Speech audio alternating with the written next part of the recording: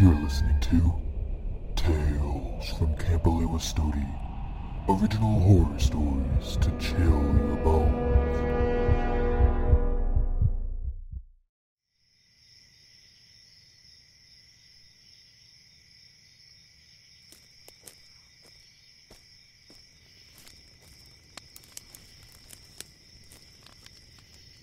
Joey, you start. These are really big square marshmallows. Just want everybody at home to know that. There are many marshmallows. They are not. Chubby Bunny. Oh. Chubby Bunny.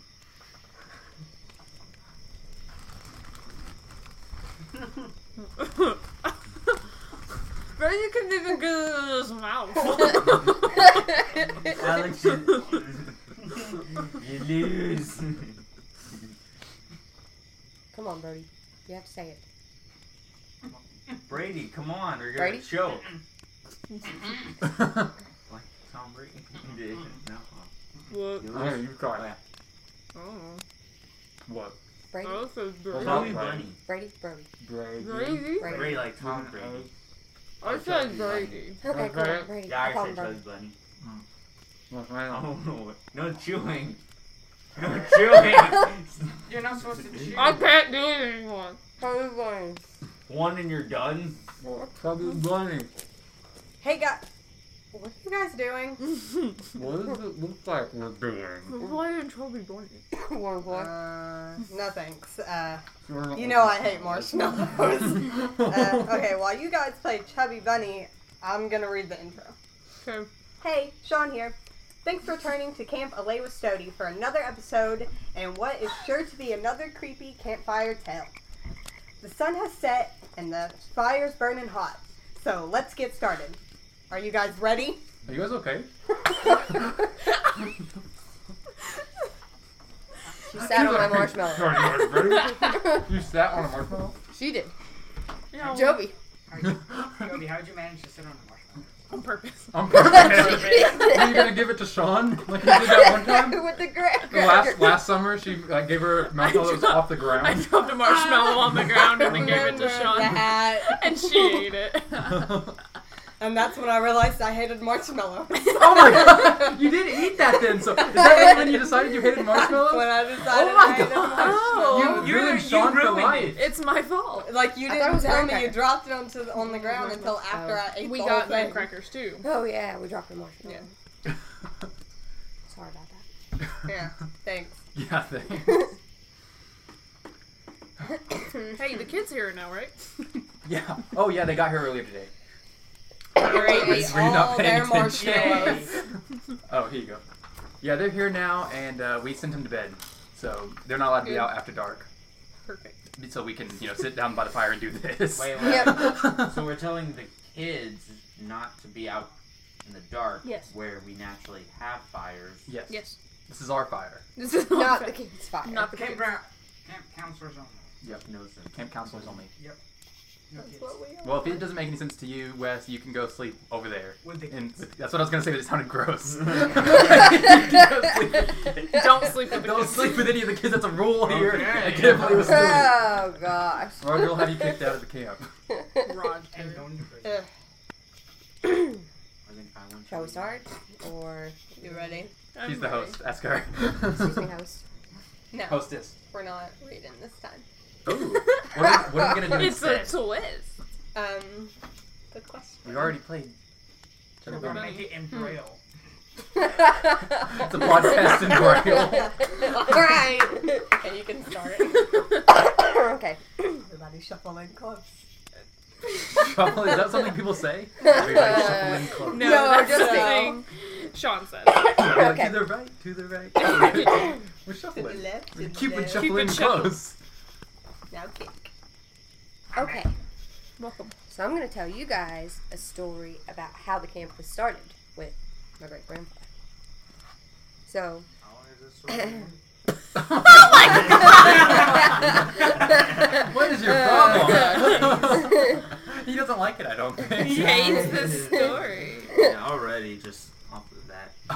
About how long it's Kind of rude. Feels my grandfather. Well, maybe it's we because all you know. studied on the person. It seems Hey, like how I'm long talking is about it? your grandfather later. Why you gotta take off the spot? Early April 1937 was a great time in my great-grandfather Hank Fair's life. He lived in a small town in the Cherokee National Forest. While the unemployment rate was rising significantly for the country that year, he was one of the lucky ones whose job was still holding strong. He worked for the Civilian Conservation Corporation planting trees. He was very great with money. He had a rather small family. It was only him, his wife, and their one son. He was most definitely a family man. All the money he earned went towards a better life for his wife and son. It was no surprise that when his son Arnold decided to join the Boy Scouts, Hank wanted to help out there too. There were many camps opened up around the U.S. for Boy Scouts to attend, but the closest one of them was about a 5-hour drive. Hank didn't want to send Arnold so far away for the 2-week-long camp, so he decided instead to invest in one himself. He started by looking for some land nearby. He didn't have to venture too far to find the deal of a lifetime. He found one of the most beautiful pieces of land in the Cherokee National Forest. It consisted of 20 acres of land with lush trees and flowers that were thriving off the still green lake. There was even a small trickling creek on the land that would be perfect for a hike for the Boy Scouts. Hank's vision was set into place as soon as he set foot on this land. He didn't want to get rid of too much of the nature for the camp, so he found the perfect area right next to the lake where he only had to clear out about 30 trees to make room. So the construction began May 12, 1937, for what he had hoped to be one of the best Boy Scout camps in the country. The original plans were smaller than the camp is now, but it was still one of the biggest in Tennessee at the time. They started with 2 cabins for sleeping and 1 for a cafeteria and crafts when it was raining.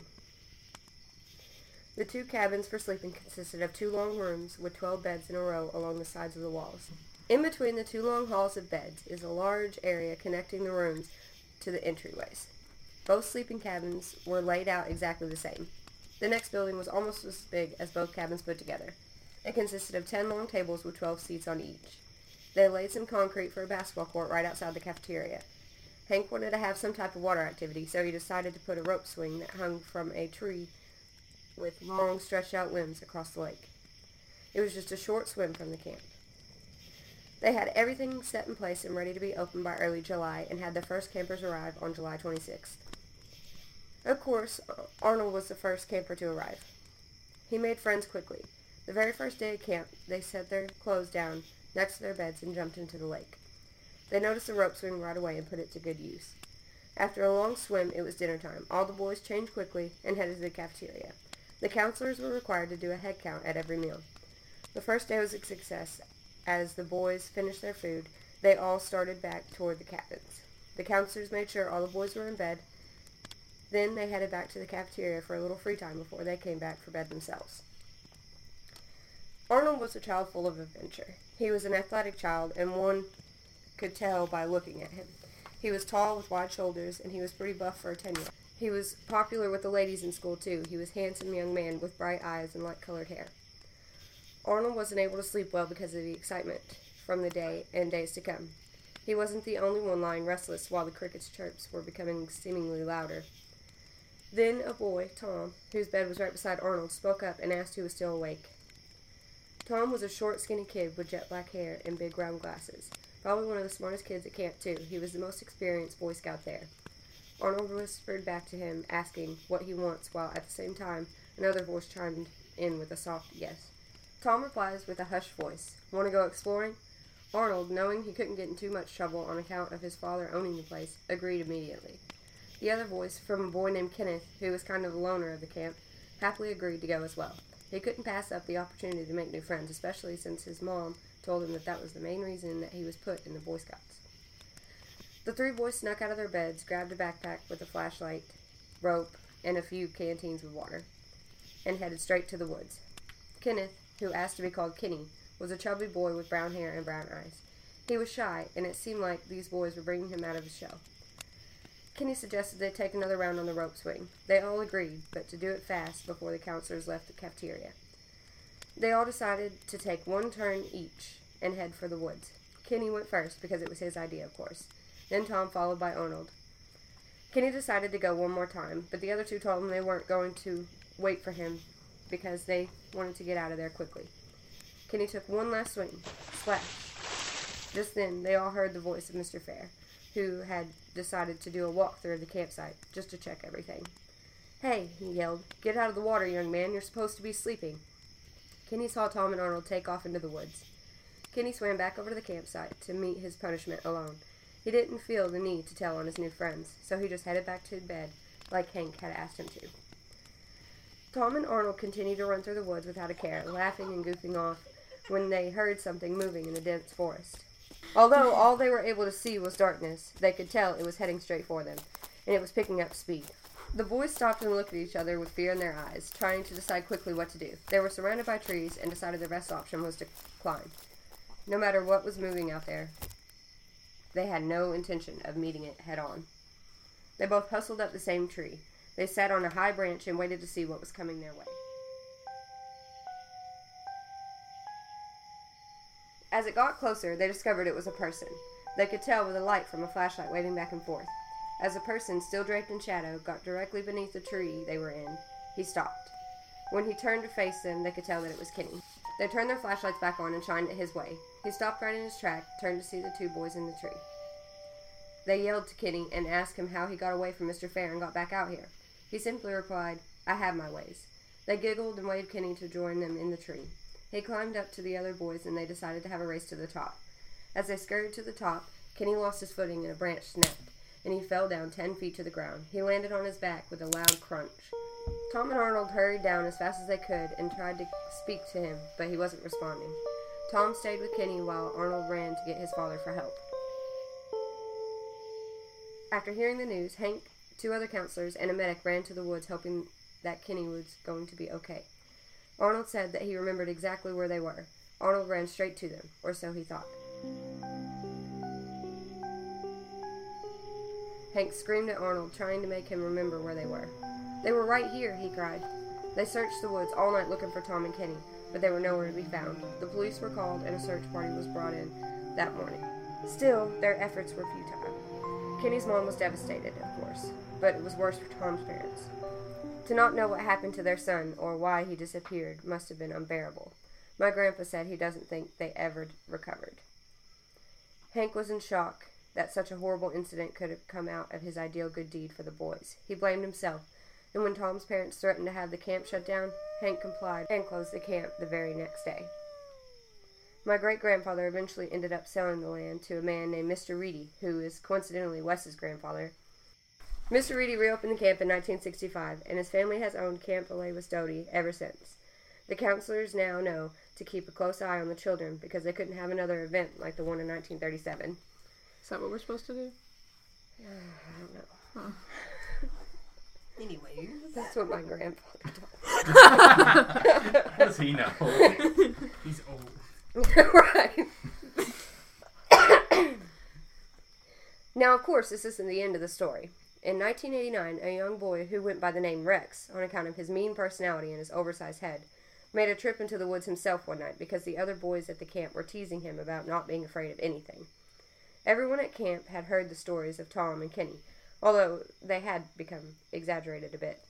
Over time, the story had changed to say that Kenny was insane and wanted a friend so bad that he planned on pretending to be hurt and taking Tom into the woods, where they could be friends forever. And now, if you go into the woods alone, he will take you too. Another story says that it wasn't the boys' fault at all. It is said that there used to be a tribe of Indians who would hide out in these woods and hope for some human sacrifices to fall away from the camp.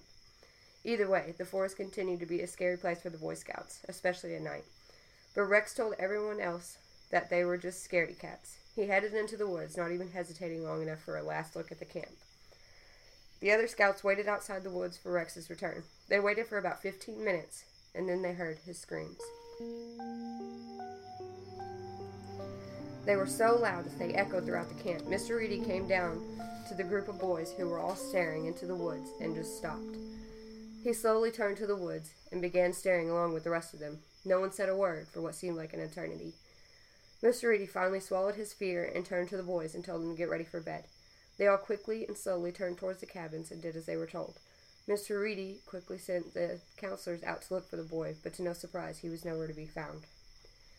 Now, as for the part about Rex, no one is quite sure anymore if it's a fact or fiction, a true story or an urban legend. Wes and I have tried to do our research, but we haven't found any record of any other boys besides Kenny and Tom going missing out there. However, we asked Wes's grandfather, Mr. Reedy, about it.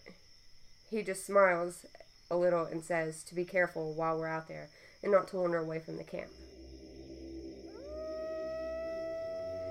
To this day, it's said that if you listen really closely, you can hear running in the woods at night and sometimes the laughter of the boys. At 11:34 every night, you can see the rope swinging even when the wind isn't blowing. Maybe the spirits of the young boys will linger there forever. You just have to make sure to stay out of the woods at night. True story. W.E.S. Wes. So, we hang out at this camp at night Next to the woods. next to the woods Not in the woods. with the them. fire. We're safe as long as we're not in the woods. Exactly. Yeah, you want to go out there? No, I dare you. I'm not going. I double dog dare you. Are you I'll give freaking you a kidding dollar. me? She double dog dare you. Did you not hear that? I triple dog dare you. I'll Oh. make you 3 s'mores. I quadruple. She can get her own s'mores. I'll give you my half of the s'mores. Ooh. Why does he get half of Why them? do you There's guys- 6 of us.